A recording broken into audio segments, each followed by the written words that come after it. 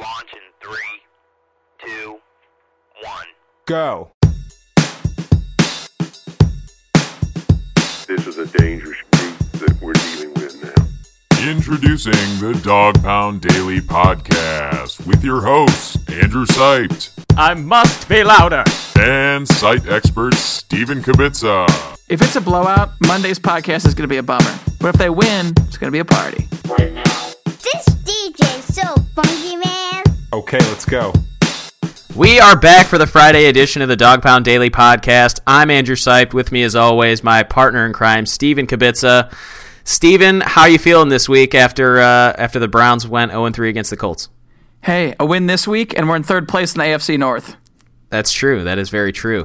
So, looking ahead this week to the Bengals, just some storylines that we're going to go over in this week's episode. We've got Myles Garrett, who practiced today, the wide receiver position still being a mess, and not any ideas that we might have that could fix that problem. Duke Johnson, and whether or not he could be the running back one versus Isaiah Crowell. Whether or not this front office is setting up the coaching staff for success this year. And we're going to go ahead and compare the 2016 Browns through week 3 versus the 2017 Browns through week 3 and how they stack up. So with that being said, we'll get into Myles Garrett practicing today. He's on the field for the first time since September 6th. I believe it was 4 days before the opener. It sounds like he's got a shot to play, and I think we talked a little bit about this last week. But Steven, do you go ahead and play Myles Garrett this week? Since he practiced today. Yeah, last week I was saying they should hold him out back when they were playing in Indianapolis, but this week, if the medical staff rules that his ankle's 100%, then he should play.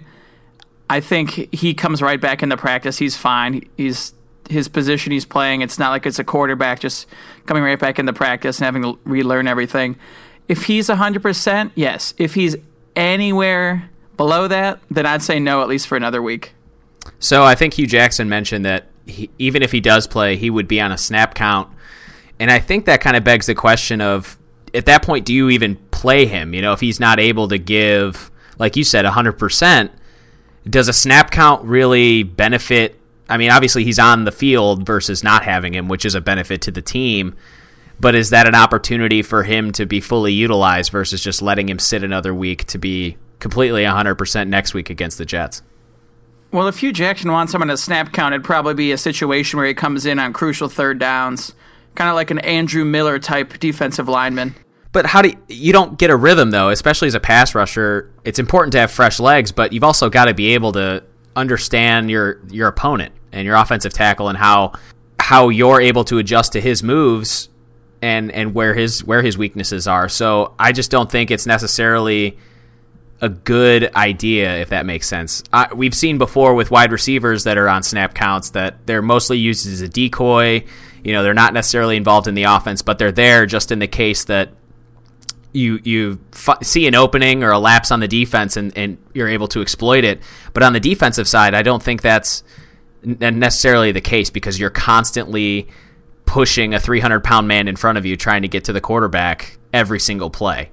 So I agree. I'm just thinking if he was on a snap count, it'd be in that situation. I don't think that's the best idea, but the Browns are 0-3. They're returning home. They need to get something going because, I mean, if they lose this 0-4, then Josh McCown and the Jets come to town. We thought that was an easy win.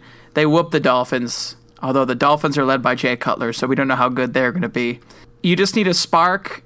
I mean, maybe a Garrett debut. Energizes the team a little bit. And the crowd. Maybe. It might just bring some optimism because I think I mentioned it previously. You know, that's kind of the one thing that's keeping me optimistic this year is that we've yet to see Myles Garrett play. So, especially against a team like the Bengals that have a very, very rough offensive line and with a quarterback like Andy Dalton who is very bad under pressure, I think if you can get just a few impact plays from somebody, whether it's Myles Garrett, Emmanuel Ogbah, like coming off the edge, I think you're going to have a real opportunity to make do some damage in this game.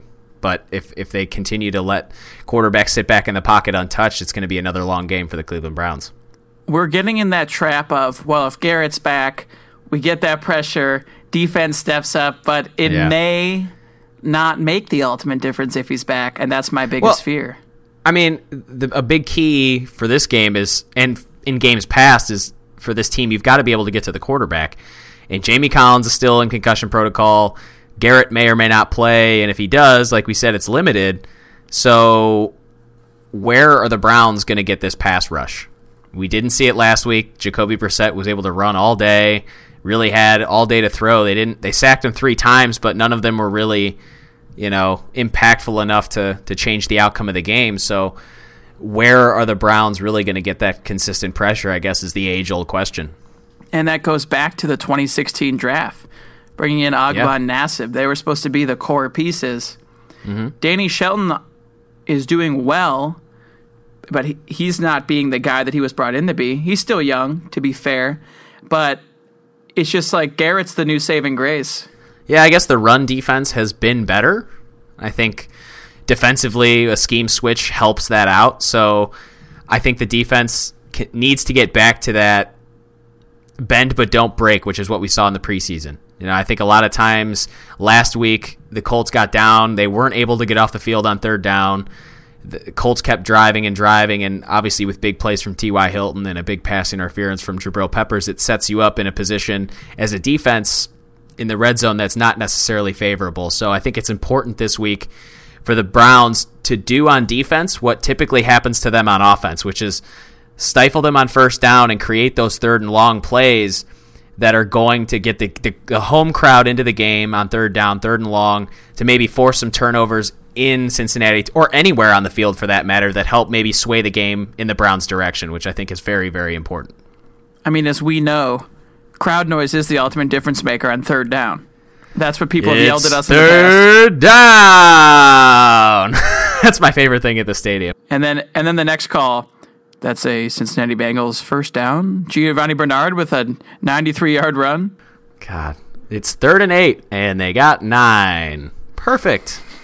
We've talked a little bit about the defense, but now we're going to switch over to the offensive side of the ball, where we know the wide receiver position is a mess. But I was just going to ask you, is there anything the Browns can do to fix this wide receiver problem right now versus having to wait until the offseason? No, in my opinion. I think they're stuck with the guys they chose. And the only way anything is going to change is if players like Higgins keep having games like he did in week 2. We need like Lewis to step up, Higgins to step up, Britt, who had a nice touchdown catch last week, keep the momentum going. I'd say that one of the biggest improvements would just be no drops. And that's baby steps. This is professional football. Yeah, I guess I think the statistic people, whatever office governs the official statistics for the NFL, they only credited the Browns with 5 total drops, but we all know that real number was 8. So that definitely, like you said, that definitely needs to improve this week, and especially with a young quarterback back there. We'll touch on it a little bit later with the front office not necessarily setting the coaching staff up for success right away, but especially with a young quarterback back there, you have to make plays. Hugh Jackson has said it multiple times in his press conferences. Corey Coleman, the guy who's not playing, seems to be the only one that can catch a dang football. So I'm counting down the days until he gets back, and I never thought I'd be saying that for the second year in a row. But alas, here we are. Just some stats that I saw from Daryl Ryder on Twitter. Kenny Britt, Ricardo Lewis, Rashard Higgins, and Sammy Coates have combined for 19 catches on 41 targets for 243 yards and 0 touchdowns. That is terrible. Absolutely terrible. Corey Coleman alone has 6 for 62 and 1 touchdown. So just looking at that group of receivers, which one do you think has the best chance to be a playmaker for this offense? Out of Britt, Lewis, Higgins, and Sammy Coates. Can I count Jordan Leslie in? You can count Jordan Leslie. You can count Kaysen Williams. I mean, just listening to that name and saying it out loud, or all these names, it just begs the question is, how did we not think it was this bad in the offseason? I think the worst kept secret was how bad the receiving core was. Yeah, apparently. And it was just like, oh, well, we got Kenny Britt. We'll be fine. So, well, who else is going to play receiver? Yeah, I think they were so dead set on Corey Coleman being healthy when he really never has been. They kind of they put all their eggs into that basket, and it has not worked out so far. So I think I wouldn't say a quick fix, but definitely a possible solution to this problem is I think the Browns really need to get into more of the double tight end, putting Danny Vitale back there, and just switching to a power run scheme and just pounding the football. I don't even care on the first 20 plays. I hope they run 15 of them, because at some point you need to find out, just put the defense on their heels. Even if they know it's a run, Isaiah Crowell can hit that hole pretty hard. So let him get moving a little bit versus trying to run him out of the shotgun while we're already down 14-0. And Seth DeValve's arguably the most reliable target. Njoku has 2 touchdown catches. Mm-hmm. I would say Duke, just receiving wise, Duke Johnson, Isaiah Crowell, Seth DeValve, and David Njoku have caught 30 of 48 targets for 394 yards and 2 touchdowns. So just putting those 4 non-wide receivers against the wide receivers, I think you can just see on the stat sheet alone that giving those guys the ball more than throwing to the wide receivers is going to be something that maybe makes this offense a little bit more efficient than what they're doing right now. And when you have bad wide receivers, you have to utilize those guys. And there has to come a point in time, hopefully it's before this Sunday's game, where Hugh Jackson realizes, hey, look, the front office kind of screwed me over with this group of receivers. I am just going to, like you said, pound the football, focus on the tight ends, help out Deshaun Kaiser. Don't call these 4 or 5 wide sets and then have him throw it deep to Casey Williams and have Williams run out of bounds, or Sammy Coates, who is dealing with an injury and just showed up. It's like, if these guys are dropping the ball, if they don't know the routes, don't call plays for them. If they're in practice and it's clearly like, we have Duke Johnson, the best player on the offense, we should call.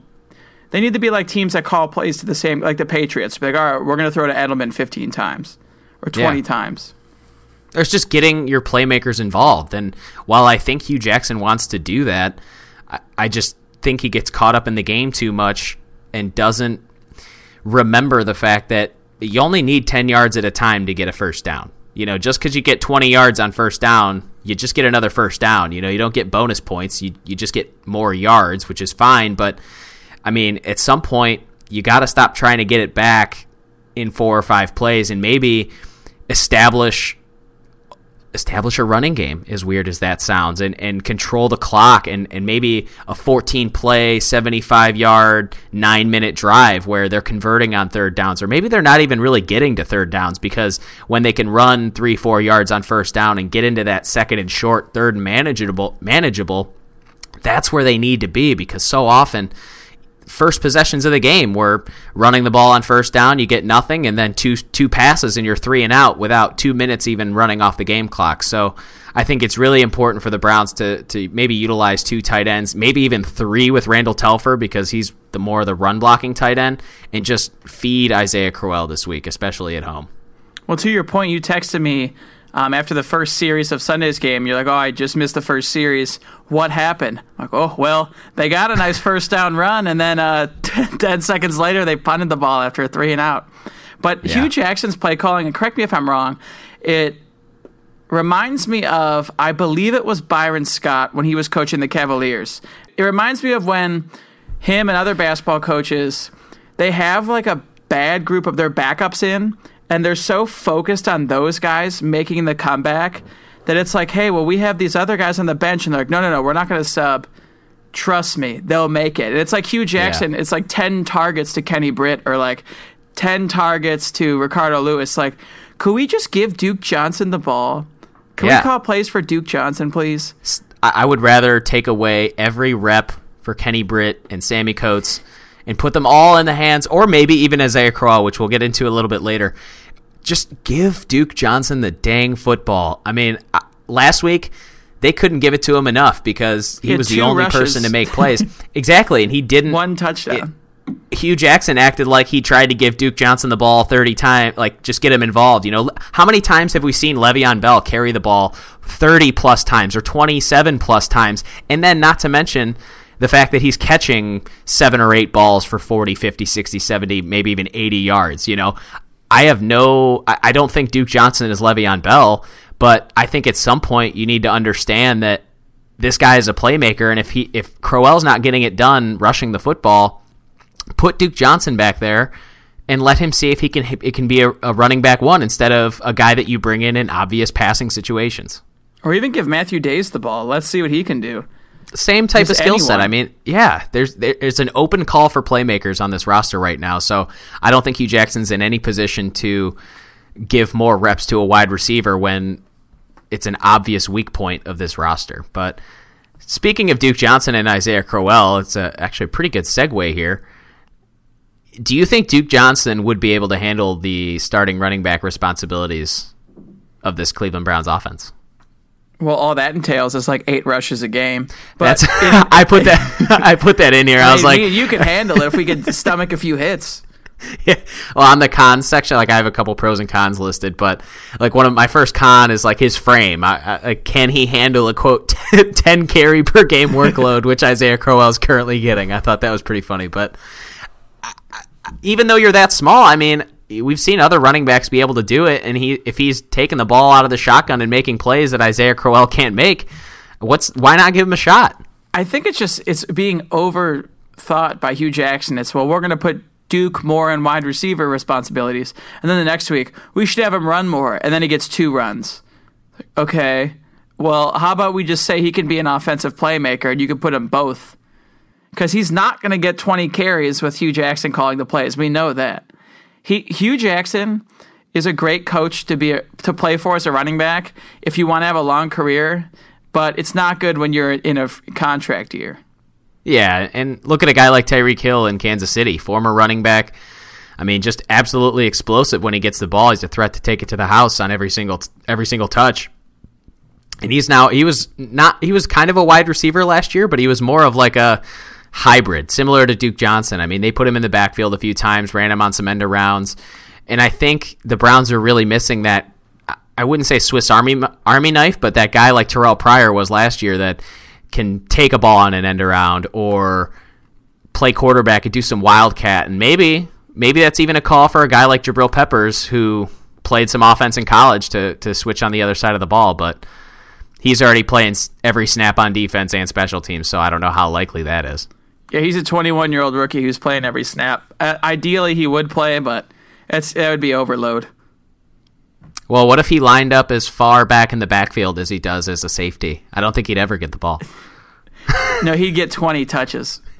I'm confused. He probably would get more touches than Isaiah Crowell or Duke Johnson, for sure. But I think there are some pros to Duke Johnson being the number 1 running back. Like I said, when they bring him in now, it's almost a dead giveaway as to what they're going to do. It's either going to be a draw play out of the shotgun or, some sort of pass play. So if you're going to pass the ball 47 times, at least keep Duke Johnson in more than you're going to keep Isaiah Crowell in, because he is the better pass catcher of the two.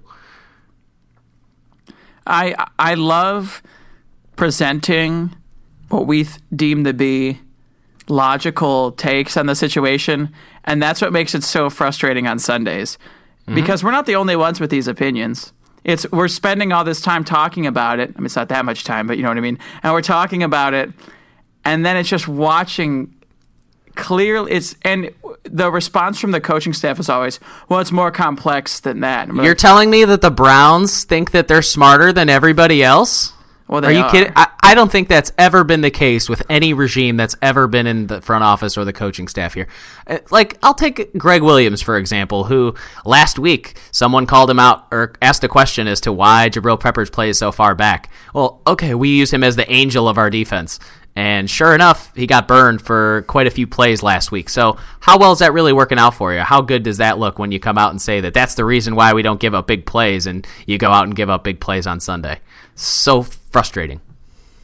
Yeah, I saw a good thing. It was, man, watching Dak Prescott, I can't believe we believed Hugh Jackson when he said, trust me, when they drafted Cody Kessler. Yeah. God. He doesn't even dress now. No. I don't think Hugh Jackson made that pick. I think Sashi Brown made that pick, and then Hugh Jackson was like, all right, trust me, it's a good... Well, it just goes back to my conspiracy theory that I think last year, or the draft in 2016, the front office was like really not taking any insight from the coaching staff in those picks, and I think a lot of it had to do with Hugh Jackson being...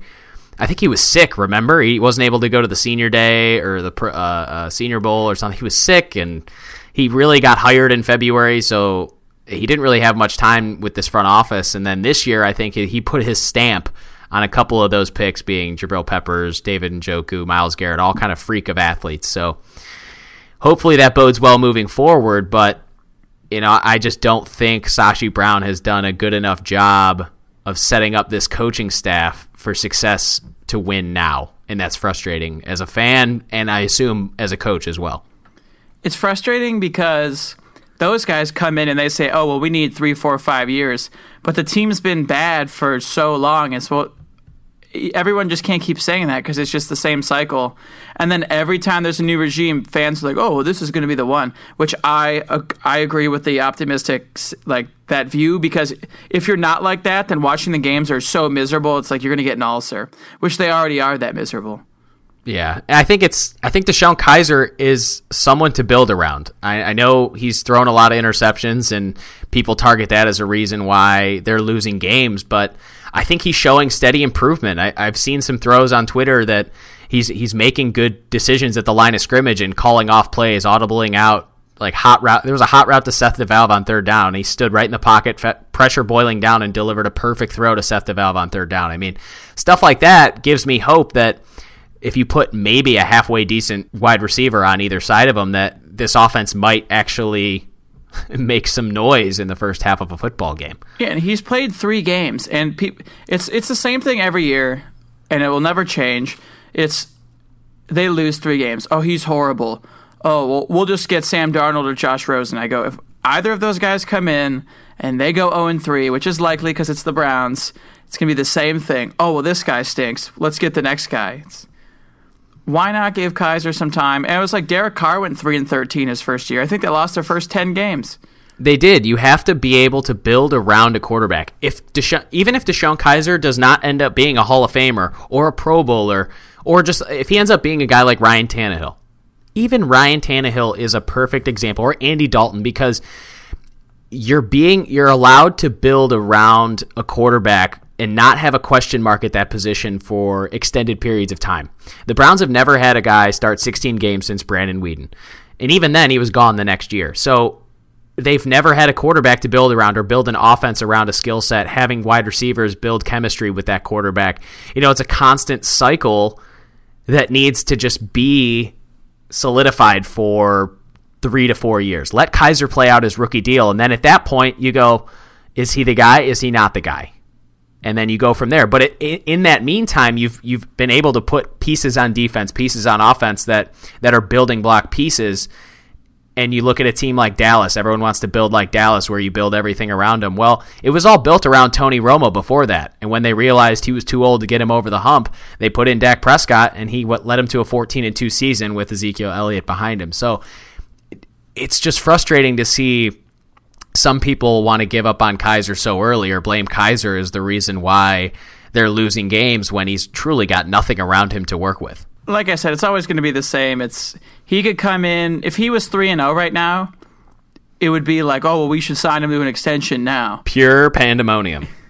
It would be. Because it doesn't matter. If Kevin Hogan went 3-0, it doesn't matter who the quarterback is. As long as they win, that's fine. Yeah. And that's the only thing that will ever change the outlook. Yeah. So looking at the 2016 Cleveland Browns through Week 3 versus the 2017 Browns through Week 3, how do you think that they stack up? I'd say this year's better. Not by much, but there's more talent. Last year, Week 1 last year, it was like we tricked ourselves. Like, oh, well, maybe RG3 can play like he used to. And that first game was just so painful. I think it was 29-10. It was just awful. And then Week 2, it was like, oh, McCown's in. All right. And then he gets hurt. And then by the time Week 3, I know they almost won Week 3, but you got a rookie quarterback who came in as a third stringer. The outlook was very dark. I think they are more talented this year. Not, like I said, not by much, but I think my mindset now in Week 3 is I'm a little more optimistic moving forward than I was last year, where I was like, man, they lost that Miami game. I don't know. I don't know when they're going to get it. That was like last year. We're like, oh, every year. Well, maybe we could just beat the Jets. Nope. I actually disagree because just looking at this team this year, they make so many dumb mistakes mentally that just set them up for failure already. I mean, they have not held a lead in this season.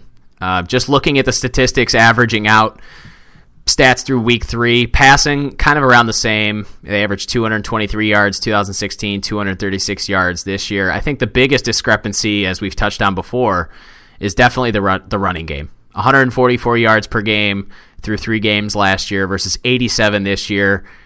They averaged 25 attempts last year, 22 this year, and they averaged close to 2 yards per carry more last year.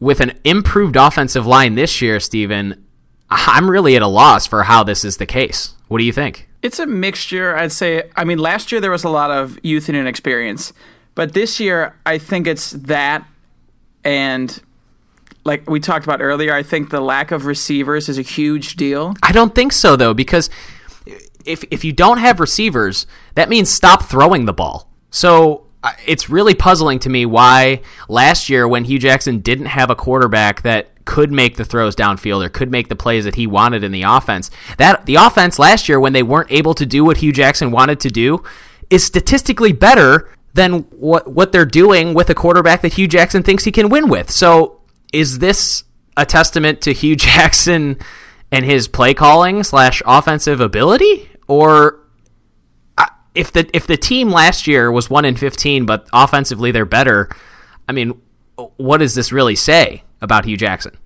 I don't know if it says as much about Hugh Jackson as it does about the front office.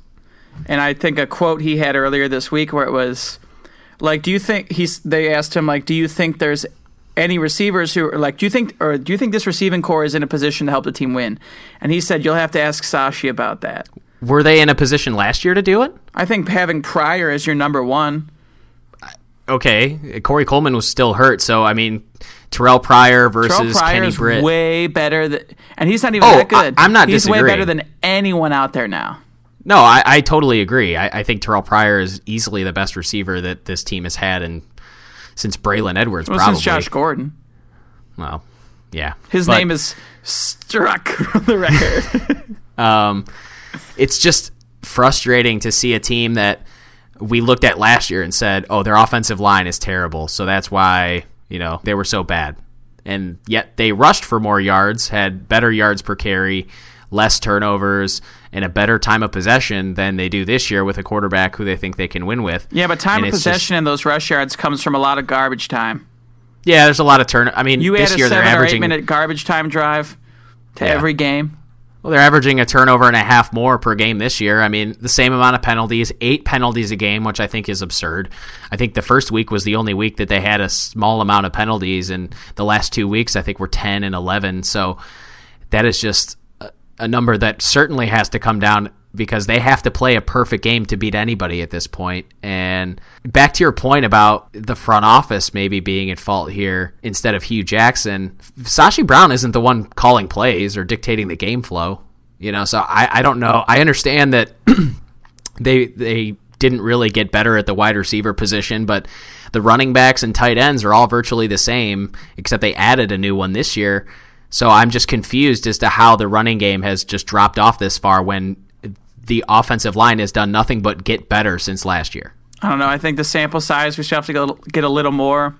I think the turnovers are indicative of a rookie quarterback, which you're going to get. And last year, I mean, Cody Kessler was a rookie quarterback, but he really was. Didn't really let him rip the ball downfield at all. It's not that they didn't let him. I don't think he can. No, that's what and that was the problem. He physically couldn't, so they didn't even try. If they did, there probably would have been a lot of turnovers. Well, that's why there were a lot of sacks. Yeah. That's the problem. He held on the ball. I mean, we're seeing the same things from Kaiser in terms of holding onto the ball too long that we saw from Kessler and RG3 and all those guys last year. So hopefully it's something that he can fix this week and maybe lead the Browns to a victory at home. And I think some of the keys to that are definitely, like we said, getting off to a fast start. They can't get behind 7-0, 14-0, or come out flat with these 3-and-outs on their first drive. Because if I'm a team against the Browns and I win the coin toss, I'm deferring every single time. Good, let their offense go out there and go 3-and-out, and then we'll get the ball back, and then again at halftime. So they really need to establish some solid running game on this first drive and get off to a fast start in order to win. Just getting a lead. playing from in front once, I think is a big key because they're always playing from behind. And from Hugh Jackson down, I think everyone's just playing with too much pressure. If they can just go up by any amount of points, then maybe the defense gets a little more inspired. Maybe, hopefully, Greg Williams gets a little more inspired with play calling if they're winning. Kaiser's playing with a little more confidence, like, hey, I got to hold this lead, as opposed to I got to take all these chances because we're down by 14 points and every play is a big pass play. Exactly. So with that being said, I mean, my prediction for the game is I believe in our predictions early on, I had picked this game in particular as a game that the Browns were going to win, but I am not going to choose them to win this week. How about you? I had a personal crisis when I was making my pick'em picks. I stared at the screen for a bit. I'm taking the Bengals on the pick'em just because I took the Browns last week, and I want to be the guy that predicts when they'll win, but there's no benefit of me taking them in the pick'em pool if I really don't think they're going to win. That's true. But if they win, I'm not going to be upset. Yeah, exactly. Well, you hedge your bet. You know, you bet against them. You know, you're pissed off if they lose, but at least you got it right. Versus, I'd rather take it me being wrong in the podcast, or because their loss is a double loss than if you pick them. Yeah, exactly. I just think that the Bengals are going to win because I think the Browns really need to have a good pass rush and the ability to run the ball, and I don't think they're going to do either of them on Sunday. So I hope they prove me wrong, but I'm saying 24-14 Bengals. Ooh, I like this. I'm going to say 27-17. I think it's going to be a pretty boring game, too, to be honest with you. Well, the Bengals are boring. Marvin Lewis is boring. Well, just like last week, I mean, 3 and out here, then 3 and out, another 3 and out. You know, I think there's going to be a little bit of that versus sometimes you get a game where, I mean, there's only 8 or 9 drives in the whole game and because they're all productive offensively. But in terms of a lock, this week I'm going Falcons over the Bills. I chose the Falcons before, and the Bears almost beat them, but the Falcons are at home against the Bills. On defense, I think they're a little weak, so I'm going to take Matty Ice and Devontae Freeman. What about you? For my lock? Yes. I'm going to have to go... Oh, it's tough.